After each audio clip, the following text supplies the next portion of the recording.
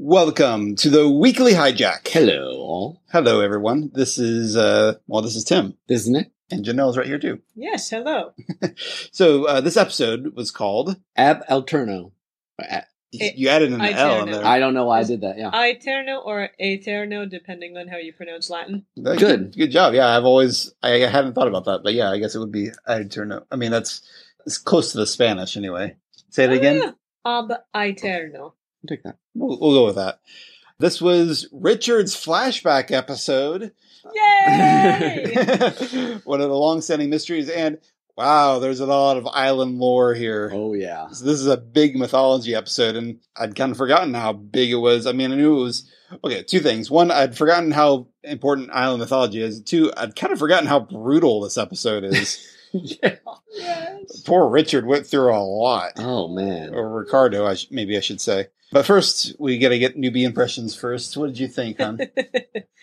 I loved seeing Richard's history at long last, even though it was a very sad history. And holy crap, the fear and the sadness and every bad thing that could happen to a person has happened to him, being wrongly accused for murder. And after all that effort, his wife still dies, and then being sold into slavery. And you'd think he would have died. We're all amazed he didn't die, being tied to the bottom of the black rock with no food and water for don't know how long, and his arms looked like they hurt so much, and being super confused and scared with the black smoke and the man in black lying through his teeth about who he was. And not only do you survive your slave ship getting crash landing in the middle of a jungle, then suddenly you're smack dab in the middle of deity politics of some sort. No kidding. You don't understand, and you're way over your head in. Oh, man. Yes. I don't remember who Ben said Richard was advisor to, but for a fleeting moment when Richard said, "If you don't step in, who will?" and Jacob looked like he was thinking for a minute, I half thought Richard was Jacob's advisor. I don't know if that's exactly how it is, but I think Ben meant more an advisor to the others, or the inhabitants of the island, or at least the natives, or whatever you want to call them. I don't know how the others really refer to themselves, just our people, aside from that. But anyway. Right, yes.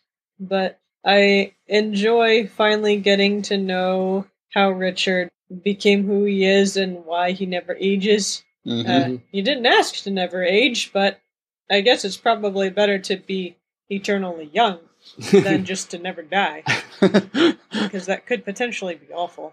Yes. I am 150 years old, and I look it. Exactly. Ugh. I also want to say that I really appreciated Jacob, in one respect, being honest, saying, "No, I can't bring your wife back, and no, I can't absolve you of your sin." Like, he didn't promise something he couldn't give. Yeah, Jacob is almost startlingly straightforward in this episode. Mm-hmm. Like, this is the first time we get a lot of straight talk from him about what's going on the island and why does Jacob operate the way he does. Which we need at this point in the season. Yeah. Between him and the Man in Black. Well, we do. I can't help but I wonder if it's because Jacob at this point is kind of frustrated, because it seems like he just brought a whole ship of people to the island, and they're all dead already except for this one guy. Yeah. So he's like, okay, listen. Yeah. Yeah, I forgot how surprising this episode was in lots of ways. Like, you think he's being rescued by Jacob and his Man in Black, and you think, and then Jacob goes all like crazy on him, which is... It's like complete opposite of the last time we saw Jacob get attacked by someone with a knife. Yeah, exactly. Indeed. He's zenned out even more since I guess 18, whatever it was. 1820-something. 18, was it 1820? I was thinking it was 26? 1860. Oh, maybe it was 26. 1862? Yeah, right. We've already forgotten. Sorry, folks. 1800 sometime. But yeah, maybe just having Richard there as his assistant, it's like, okay, I don't have to deal with that anymore, so maybe he just became even more zenny. Mm-hmm. Although I guess he still did work with Alana. Maybe wonder if that whole sequence, we saw that sequence with Jacob and Alana earlier. I wonder if that was like an additional scene they filmed, or if that was like cut. Yeah, I don't know. Yeah, I was curious about how that worked out. Anyway. I remember seeing before, like we saw half of that scene earlier. Right. I'm just wondering if like the original scene went on longer, and then but they just showed more of it, or if they actually filmed more. And it's interesting the way the only way he gets involved. I mean, he has his own rules, but Galana's basically not to protect him; it's to protect the candidates. Yeah, that's true. like it's like. I mean, we get an impression that Jacob has been on this island for a very long time, so maybe he didn't really care about like himself all that much. And I think at this point where we are in the island's history, we're down to 6 people left. I mean, out of a whole cave full of names. Yeah, that's true. There's not very many candidates, so yeah, I can see why you might be like, bodyguard. You might like, okay, this has got to work at some. I mean, because his whole thing is like, no, people can change, and Man in Black's like, no. Yeah, that whole conversation about the difference between their approaches, Man in Black basically being the corrupting influence, but Jacob's like, it's no point. There's pointless. I want to prove him wrong, but I don't feel like I should be stepping and do something, or it loses the whole point. Like, well, does it? I mean, he's like ultra free will. Like, no, the past is wiped out. They can start anew, but if you don't, and it'll work. But if you don't tell them that, I mean, yeah, that's. I don't know how much. And again, I think it's never quite said. I think you might just rely on the island itself to a certain extent too. I don't know how much he controls it and how much some of the island mysticalness, but it doesn't matter. I don't know. Yeah, so what did you think? Let's ask Jenna a little bit about this. What do you think about this whole analogy of keeping the Man in Black on the island? I suppose in the world in which Lost takes place, if the Men in Black were allowed to leave the island, one supposes somehow or another there would be a lot of bad things happening in the world, or that the world would somehow be worse than it already is. Mm-hmm.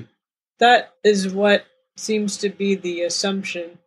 I feel like I'd have to extend my concept of how that entire world would operate in that case, because evil certainly still existed outside of the island. Exactly. Yeah. So I have this question, and this spoil. Well, I don't know, spoily, but it goes into the whole sideways idea of this time period. So Isabella's hanging out there. We've seen, dead people hanging around the island. That's kind of their thing. Mm-hmm. And Isabel like, hey, we will be in hell. The Man in Black leaves. I get the sense, and I think some of this happens in the last couple episodes, that like the flesh sideways, the purgatory area, and all that requires the island to be the island. I feel like, and maybe I'm wrong here, we'll see, that the island, one of its main purposes is to have a spot for people to exist after death. It's an interesting theory. Well, because they talk about, we haven't got to the magic cave yet. Yeah, I mean, there's more talk about why there are dead people hanging around the island in an upcoming episode. Yeah, and just because so much of the battle at we'll have to see, but has about to keep the light and the water, that, and this is a place you created for yourselves, and I think it just adds a lot to this, this mysticalness of the island, that it is a place in which, if it was destroyed or the Man in Black got away, then there is literally not somewhere for dead people to be. That's an interesting theory. We'll watch. Yeah, that's theory. So I mean, to be honest, there's a lot. I'm looking forward to this last stretch of episodes. I feel like we might be at the halfway point of the season. Yeah, there's only 16 episodes, so I think we're a little. Yeah, I think this was the halfway point. Just about, yeah. So, well, maybe only 15 episodes. Anyways, probably around half. The first and the last one were like double length. So, anyway, some of the island mythology stuff, since I've only seen the season once, some of it is a bit fuzzy in my mind. I mean, I remember a lot about how Jacob and Man in Black work. Yeah. How the island itself works, I think, is fuzzy and probably always will be so, but it'll be interesting to see what we can dig up as we get through. Yeah, I don't think they ever directly explain anything. No, there's a lot. I mean, there's a lot of connections. There's a lot of connections that we could be making and theorizing and see what we can come up with as we go, which will be fun to see. But yeah, this episode we had the Black Rock crashing into the statue, saw how it got to the islands, saw why Richard. Had you remembered when fake Locke, Man in Black, first saw Richard, the first thing he said to him was, "It's nice to see you out of those chains." Yes. Yeah. Oh my word. Yeah. So there was a callback there. I think there had been at the time, especially with like the last episode or whenever we saw Richard on the Black Rock before, there was a lot of speculation that Richard had come to the island on the Black Rock.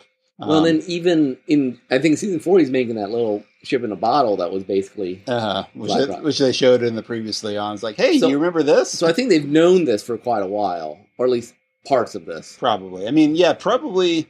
When was the first time we got the hint that Richard hadn't been aging? When I guess it would have been like Ben's flashback episode, which was that was season 3. Yeah, I think by season 3 I had some idea what was going on with it, and maybe earlier, but yeah, which is kind of cool. It's been there's not very many mysteries in Lost that you can pinpoint. It's like yes, this shows you kind of when they knew what. Mm-hmm. There's certain things they knew. There's certain things like I think they kind of were coming up with as they went. But it was interesting the Man in Black too because we were talking about last episode about how he always plays the friendly approach. Yeah.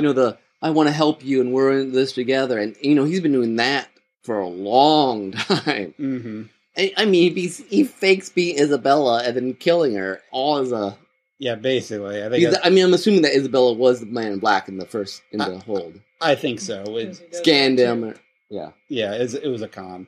You scanned him, thought, this guy is better than these other people. Because apparently he has authority on the island to just kill people, but apparently it seems like if he scans them and sees something good, he doesn't? I've always been curious about that. I don't know. Yeah, well, does he not, or does he think that he has a opportunity to use the person?